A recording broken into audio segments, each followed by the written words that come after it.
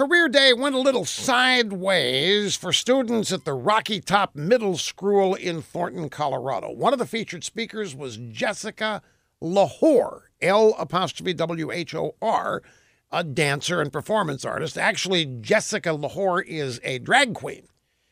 Lahore explained to the middle school students that he is a man but portrays a woman in performances. Lahore asked that they call him Ms. Jessica, because using Lahore around the children he wanted to influence would be inappropriate, you see. Parents were not informed that their children would be getting career advice from a drag queen. When word got out, many of the parents were outraged, but not all. So the principal sent out a letter apologizing for not letting parents know in advance, but the principal defended inviting Lahore because doing so was inclusive and promoted diversity. After all, to liberals, there's nothing more important for kids to learn in middle school than diversity and politically correct gender-bender brainwashing, being instructed in all of it by a drag queen.